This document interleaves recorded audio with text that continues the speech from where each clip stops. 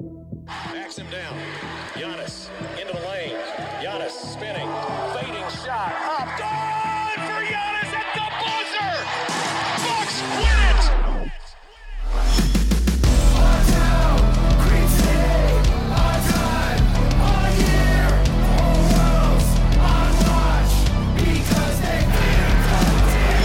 Our town, Green City, our time, our year, whole world's on watch because they feel connected.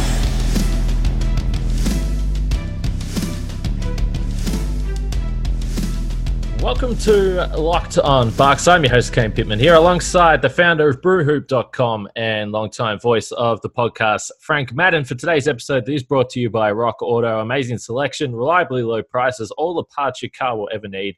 Visit rockauto.com and tell them Locked On sent you. So this is officially the post-draft podcast. I have to apologize. I've been a little bit busy with other jobs and just trying to work, Frank, trying to earn a dollar. So we normally are a lot quicker than this, so I do apologize. But we got the podcast out on the weekend. It was an interesting draft for the Bucks as far as what we thought could potentially happen coming in. Frank, you asked me, one of the last questions you asked me on our pre-draft podcast was whether or not I thought the Bucks were going to take someone with pick 31. I was kind of leaning into the fact that I thought that they would. That wasn't the case. They made one of the early trades in terms of draft picks on draft night. Pick 31 went out.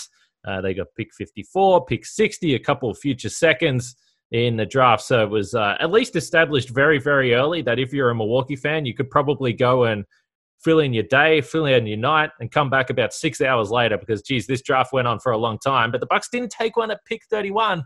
We mentioned a lot of guys we thought were at least curious at that spot. What did you think about this? We may as well just dive straight into it. What did you think about this trade straight up with the implications of obviously not taking someone with that selection, but also your area of expertise, the financial implications, the asset management when it comes to this deal? Well, I mean, financially, any second round pick you take, you can get for that more favorable cap number of sort of the actual rookie. So regardless of, whether you sign a rookie off the street or through the draft, the actual amount they get paid is, I think this year, a little over $900,000. Mm-hmm. But again, as we said last week, for cap purposes and tax purposes, they count as, if you sign them off the street, basically without drafting them, they count the same as a second-year vet, 2-year NBA vet, which is a little over $1.6 million, close to $1.7 million, which, again, if you're a 10-year NBA vet, you get paid way more than that, but you still count against the cap as that number, so that essentially teams don't have a reason to only sign really young guys. They're not agents. Exactly. It's a players' union thing too, right? Like the union wants to make sure that older veterans are not disadvantaged by the fact that they have a higher minimum salary that they get paid. So the league, if you sign a 1-year contract, the league does actually reimburse you teams for the difference as well. So anyway, but I think the part that is not surprising is the Bucks trying to, basically trade for future picks. And again, what we didn't know going to draft night is, did they have somebody that they were targeting? Did they have somebody that they liked? They obviously, these teams scout all year, so it's not like, teams are only scouting during the last, month before the draft, even if maybe coaches and some of the people that aren't as involved get more involved in that point. Obviously, the Bucks as an organization had a lot of other things going on during that period. So I'm not going to sit here and tell you like, oh, they just didn't scout all year. But, certainly for certain members of the organization, like the coaching staff, they obviously, I'm sure, were not really engaged with scouting. Was Mike Budenholzer going to be bought into a second round pick in the same way that he was with Dante DiVincenzo in 2018, when he was very involved in the scouting process and was clearly a fan of Dante, and it's been pretty well reported that, he played a part in that. So, if you told me that, well, the Bucks just didn't really like anybody at 31 or in that range, I'm not surprised. There's probably some circumstantial reasons for that, given the playoff run and kind of as I mentioned. But, again, somebody at 31 who, whether you were going to pick him or not, obviously there's going to be players that come out of that second round who are going to be very good basketball players. Mhm. Maybe not stars, maybe not all stars, but there's going to be very good players there. The hard part is being the team that actually knows who those guys are and the luck of the draw to some extent and actually finding those guys. So it's sort of one of these things that, depending on how you look at it, it's like, yeah, the Bucks passed on an opportunity to probably draft a player who's going to be very good and could help them. Maybe not this year. There may not be any real impact guys in terms of rotation minutes this year in the second round, but eventually some of those guys will pan out.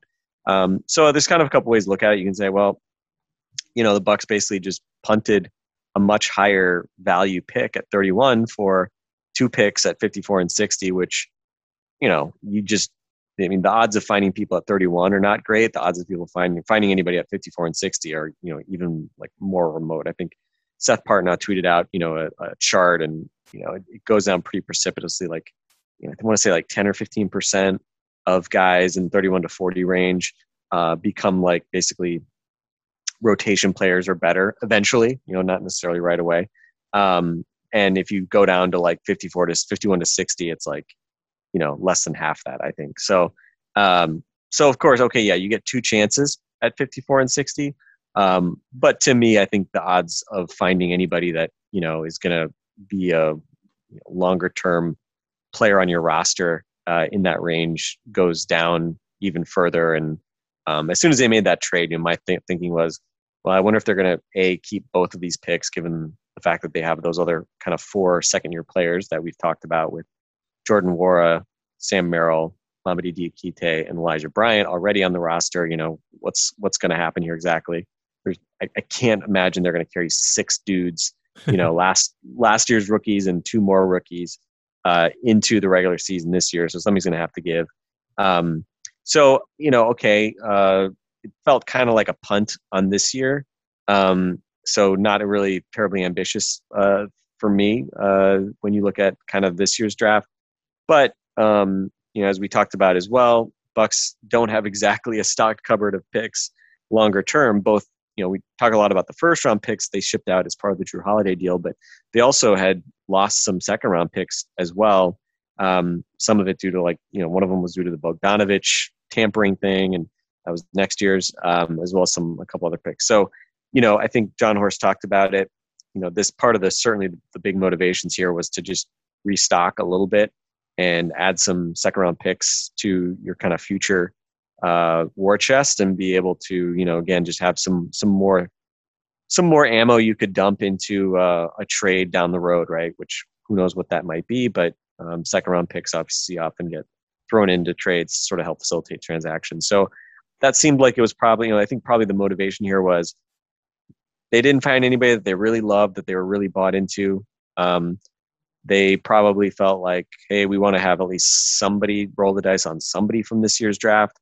That at least maybe not a guy that you feel really confident is going to be, or even make the roster, but at least a guy that you can put into camp, put in a summer league, see what you have, and hopefully make the roster, develop him, see what happens down the road. And then the last part being just, again, picking up some picks for the future that you could use in future transactions. So I kind of get the logic. I think you can poke holes in like the let's just say the timing of when they did this obviously showed that they must really not have had much in the way of guys that they were looking at in the draft, because if you wait until you're closer to 31 and you're at least giving yourself a little more time to figure out if there's a guy you want. Also gives other teams a chance to potentially see guys slipping and have a better sense of what you might get at 31. I thought that was the interesting thing about trading it a few hours before the draft, basically, or a couple of hours before the picks, because it kind of indicated that the Bucks really had no intention of making a pick in anywhere near that range. And also teams that are buying that pick. I saw probably not shocking that the Pacers ended up trading that pick again, because, again, it's kind of hard to target somebody at 31, just given that, it's pretty far down in the draft. So, I would say the timing of the trade suggested they were pretty averse to, kind of rolling the dice and figuring out whether they could get a better deal later. Horst talked about that. But it is what it is, and we can talk a little bit more about, the guys that they actually picked, which, I also didn't find terribly inspiring, but once basically they traded down to 54 and 60, in my head I was thinking, all right, I'm not going to have really any expectations coming out of this draft just because of where you're picking. It's just so hard to find anything of value there. So yeah, I mean, I would say not a very, inspiring draft in terms of getting, a higher end talent out of that early first round, where you obviously are more likely to find somebody that maybe can't really help you initially, really can't help you next year, which is obviously where their focus is competing right now. But, again, I don't know. My expectations were pretty low, and I was feeling pretty punch drunk by the time the Bucks. I was not actually drunk, by the way, but I was feeling, pretty draft out. I was drafted out at that point. I was just like, all right, let's just get this over with. But by the time the Bucks were making their picks, given we were like, 4 hours and change into things. I don't know what were your kind of thoughts? Like, what were you sort of reading between the lines as it happened? And obviously, we did hear from John Horst a little bit the day after.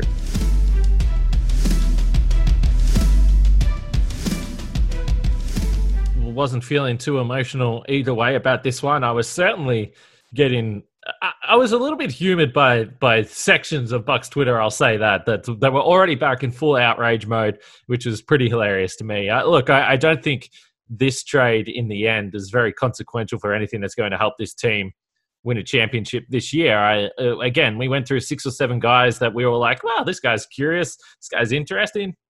And again, as you sort of pointed to, there will be 1 or 2 guys out of that portion of the draft that will look great, and everyone will be able to look back and say, oh man, could have drafted this guy. But ultimately, I didn't see the Bucks taking a guy with pick 31 that was going to be in the rotation and help them win a title this year. So for that reason alone, I wasn't too worried, because again, when you talk about whether it is the financial implications or what this Bucks roster is going to look like moving forward, this isn't the same old Bucks where you go back a few years ago and you really analyze the moves and say, oh man, that was maybe a little bit cheaper. Maybe they shouldn't have done that. It's just a different situation. They're already paying the tax now, Frank, and you went through it a couple of days ago on the podcast in terms of how quickly the luxury tax escalates year on year on year. So we always talk about it and say, well, it's not our responsibility to care about the owner's money. I certainly don't care about it. But at the same time, you have to look at it through the lens of, well, there is a limit. There's a limit for how much money these owners are going to spend on that luxury tax. It's just the facts. I mean, we've seen that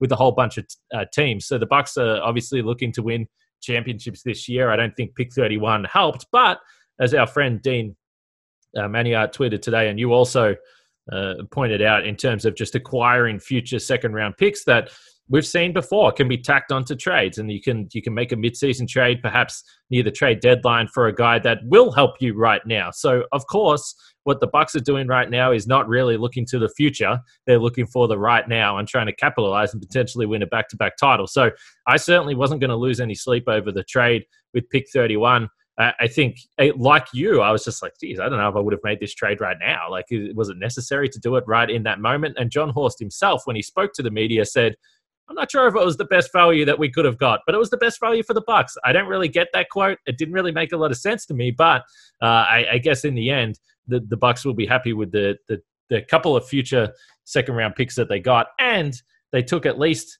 an interesting player, I would say, with pick 54. Great highlight reel, Sandro Mamukelashvili. Hopefully, I've said that correctly there, out of Seton Hall. He's a little bit older. He's 22, I believe, but 17.5 points, 7.5 rebounds, 3.2 assists. He's 6'11", but he's a beautiful passer, and he can actually, well, certainly at the college level, he put the ball on the floor a little bit there, and there's some pretty impressive YouTube highlight reels. I know he had a big night against Marquette at Fiserv Forum during the season, so he's familiar with Fiserv, but, again, huge question marks defensively on him. I think Sam Vecini with The Athletic had one of the more funny draft reviews of this player, saying that basically he's the most bizarre player in the draft class. He has no idea what he is or what he's going to become or what his skill set will be in the NBA. But I think at least guys like this, if you're going to take someone with pick 54 or 60, and this has been similar to what the Bucks did last year when they took 2 guys with legit NBA skills with Merrill and Jordan Nwora in terms of their outside shooting, in this pick, they've gone for a guy that has size. He's unique. He can pass the ball. He can shoot it a little bit. So I think it's an intriguing player. And I'll tell you this, Frank, I'm excited to see him play in Summer League. You already mentioned that the Summer League squad is going to be pretty fun. I think that I'm going to enjoy watching this guy play because he's unique. There's not many guys that you see at 6'11" that can bring the ball up the floor, make nice, well-timed passes, have good court vision, and finish around the basket as well. So at least he's going to be an entertaining player to watch. And when you speak about the Bucks' younger players or the rookie scale contract guys that are on the roster, with pick 60, they actually went with a player from Greece. And no, it wasn't Alex. It wasn't Giannis' brother, which I saw Bucks Twitter was getting very excited about. Yorgos Kalaitzakis. He's been playing over in Greece, and I think this was a fair hint from John Horst, Frank, when he did the media availability there. He said, we think he could be a player that could help us, whether he comes this year or comes in future years. So I don't know. Just reading between the lines, he's obviously had contact with Yorgos there. And again, I know we have a lot of Greek listeners. Hopefully I'm not butchering that pronunciation there. But if it is, I'm Australian, just blame it on that. But he might be a guy that doesn't even come over. We'll wait and see. But Sandro, any excitement about Mamu, which I think we can just call him Mamu. I think that's what most people will settle with. Yeah. I mean, I think Sam had some comment about his quote was that also included something about him being really weird and old and weird. He's old and weird. Somebody then tweeted a picture of Giannis with when he did his old and weird bit from Tampa. Yeah, and I immediately was like, yes, perfect. Yeah, I think it's kind of funny. The first thing I thought of, because I'm old and weird as a podcaster now. I sort of stopped really caring about the second round sort of towards the end of when I was writing about the Bucks in like the early 20 teens, because I when you first start like writing as much about the Bucks as I did, you like, oh, it's like, and especially because the draft was obviously very important to us Bucks fans in the late, mid 2000s to early 2010s, because what did we have to look forward to, right? Yeah. Like the draft was a big deal. So, you do like all prospect previews, like, oh, who are second round prospects? Who are the Bucks working out? And it's just like, it's just not worth the hassle. Like, like trying to guess who the Bucks are going to take is just like, whatever, like not worth even trying to guess with, trades and selling picks, buying picks, blah, blah, blah. And then, the odds of those dudes ever actually like being worth anything is just tends to be, again, they're long shots. It's a long shot to actually guess, to actually write anything about the guy the Bucks are going to pick. And then it's an even longer shot that seemingly that dude actually turns out to be anything. So I don't know, not to feel like I'm being a buzzkill about this, but again, just temper your expectations. Bucks have had certainly some standout second round picks, Brogdon, and going back further, obviously, Michael Redd maybe being kind of the old school, fun one to point out. But you can get rotation guys. We've seen that like every year. There's guys who become pretty good players that are drafted in the second round, but it's just hard to find them. And that's also just remember those guys. Even Brogdon. I mean, Brogdon probably would have played, but also the Bucks are just. I mean, the Bucks haven't been in this position where they're just coming off a championship. Like the rotation is different, right? The opportunities, and let's just say the opportunities aren't the same to play.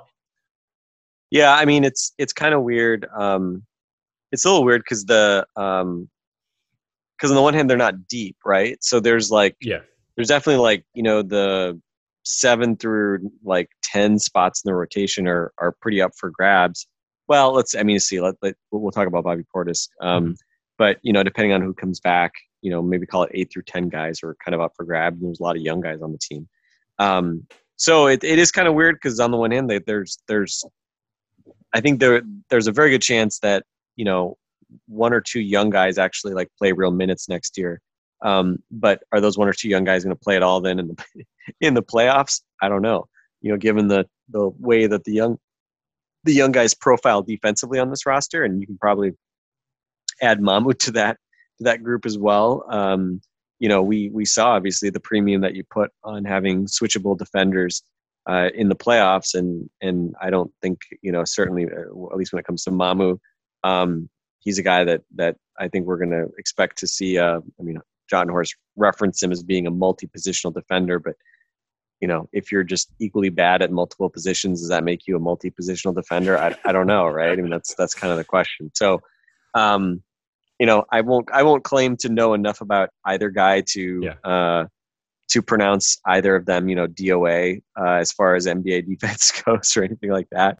All right, Frank, let's talk about our great friends over at Built Bar and the beauty that is freedom of choice. Built Bar has so many delicious flavors. There is something for everyone. When you talk to a Built Bar fan, they're definitely passionate about their favorites. There's no question. If you don't know the Built Bar flavors, well, you are simply missing out, whether it's mint brownie, double chocolate, salted caramel, cookies and cream. You can go through the list. There is 9 different flavors. If you don't know which one to choose, you can get a mix box. And for those that aren't aware, for those that somehow aren't aware, these bars not only are the best tasting protein bar, but they're also healthy for you too. There's only 17 to 18 grams of protein, calories ranging from 130 to 180, only 4 to 5 grams of sugar and 4 to 5 grams of net carbs. And also, as the athletics start to kick off in the Olympic Games, Built Bar is the official protein bar of the US track and field team, which is pretty damn cool if you ask me. Go to built.com and use the promo code LOCKED and you'll get 15% off your order. Use promo code LOCKED for 15% off at built.com.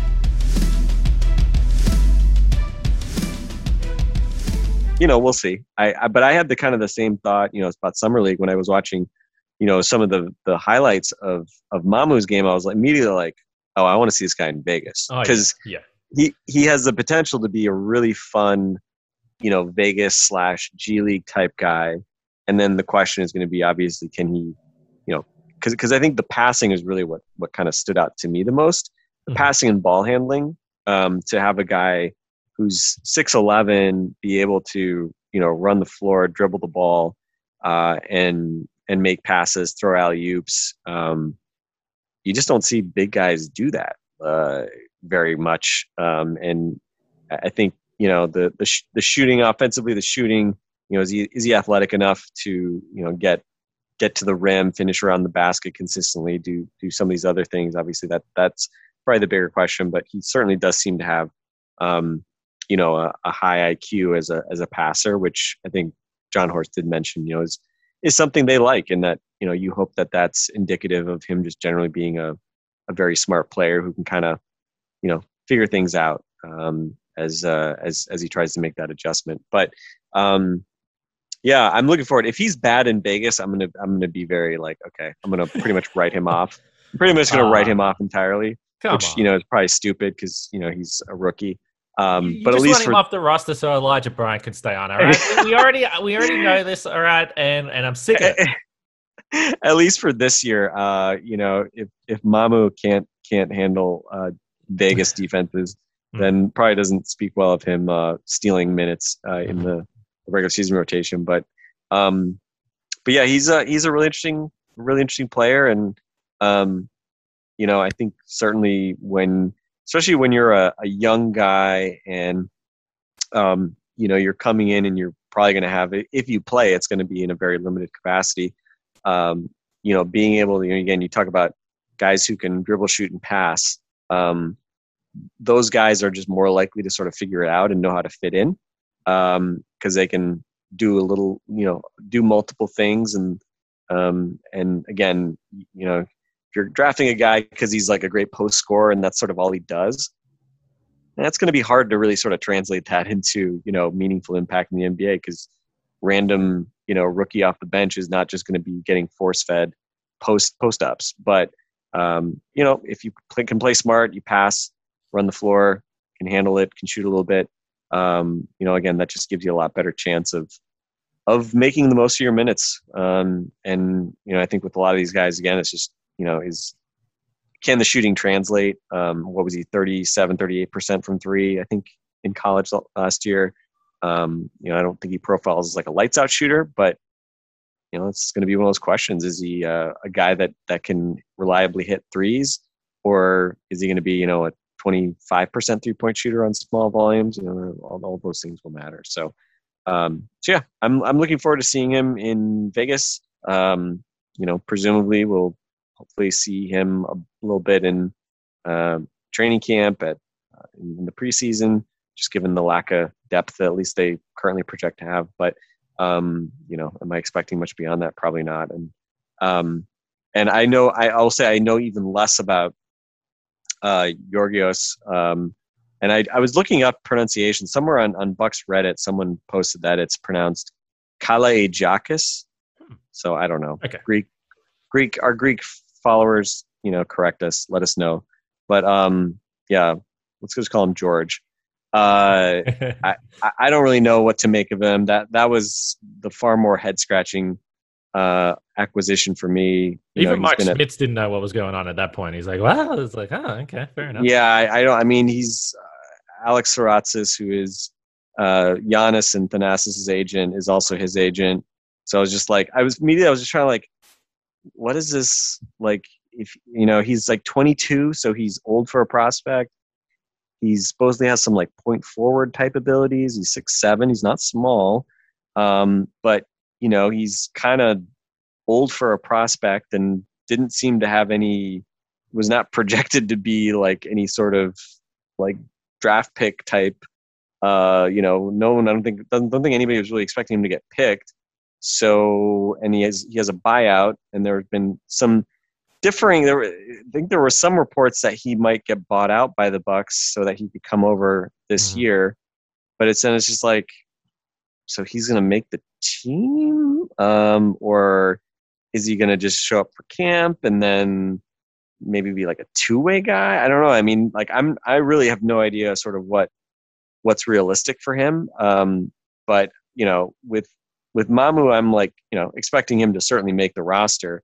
And then I think the question is just like, is he doing anything other than riding the pine and, maybe getting some run with the Herd next year with good old Georgie. I have no idea. Like literally, I mean, if he's on the Bucks roster, that would be very surprising to me. His numbers in Europe were not impressive. So I don't know. I don't really know I don't really know exactly. I don't really foresee a high likelihood of him ever amounting to much. I was kind of like half expecting him to just, be a guy that gets stashed and just sort of never comes over. Yeah. But who knows? Who knows what the end game is with him? And I mean, like I'm curious. I would hopefully curious about George. Curious about George. Yeah, I'd love to see him in Vegas at least, so we got at least a look at him and just sort of can make some assessment of whether he's remotely NBA caliber. But I think again, it was probably if the Pacers had offered 54 and then 2 future second round picks and they didn't have 60, I don't know that the Bucks would have not done that, done the deal, because certainly it seems like Mamu would be the far more as little certainty as we have about Mamu's NBA future. I feel like I have a much better sense of it than I do with good old Georgios. So yeah, I don't know if we have a whole lot more to add on those guys. I wasn't exactly expecting the Bucks to, add 2 more guys that are like even less certain roster, like even less certain about what they are than the 4 guys you already had. So that was a little interesting that the Bucks, trade down and end up actually picking 2 guys, which I thought they might still sell one of those picks after they acquired him or whatever. I thought it was more about the future picks at that point, but yeah, I don't know. They didn't use the trade exception. I think that was the other question. Is whether they use number 31 along with that $4.9 million trade exception to possibly try to bring in somebody to kind of fill maybe that kind of the Dante role, since he's going to miss the start of the year. But obviously they didn't see anything they ultimately liked there, and they still have that trade exception moving forward.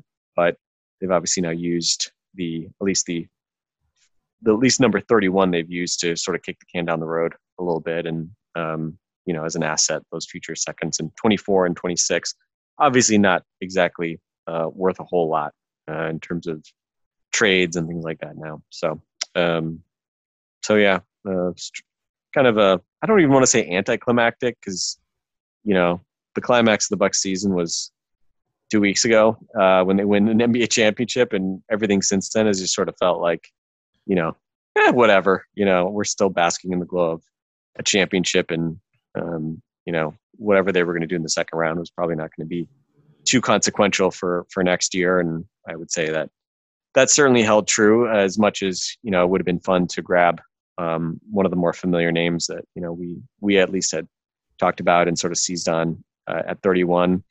Obviously they opted not to do that. And, we'll see if that ends up being something that they would have been better off, doing something different with. But, whatever. I'm still in the honeymoon phase here for a bit.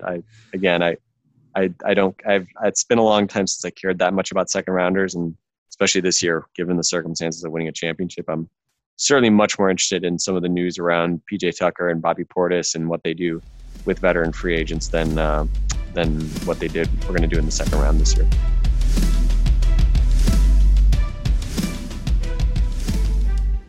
All right, we're going to wrap it there for today, and we're going to do this a little bit through the off season. We're going to be able to split up podcasts a little bit.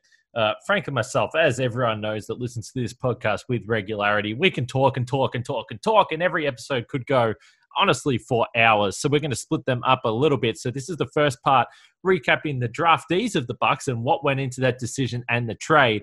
But the next podcast that you will see in your feed is going to be about the situation with Bobby Portis and PJ Tucker, the money scenarios, and why this is such an interesting talking point of the Bucks offseason when it comes to bringing back those vital role players that played such a big part in Milwaukee winning the NBA championship. So we hope you enjoyed this draft recap episode. Make sure you check out that free agency episode that also is going to be dropping here in just a couple of hours. And for Frank and myself, we're going to continue to roll through the offseason, whether it is summer league, free agency, heading into training camp.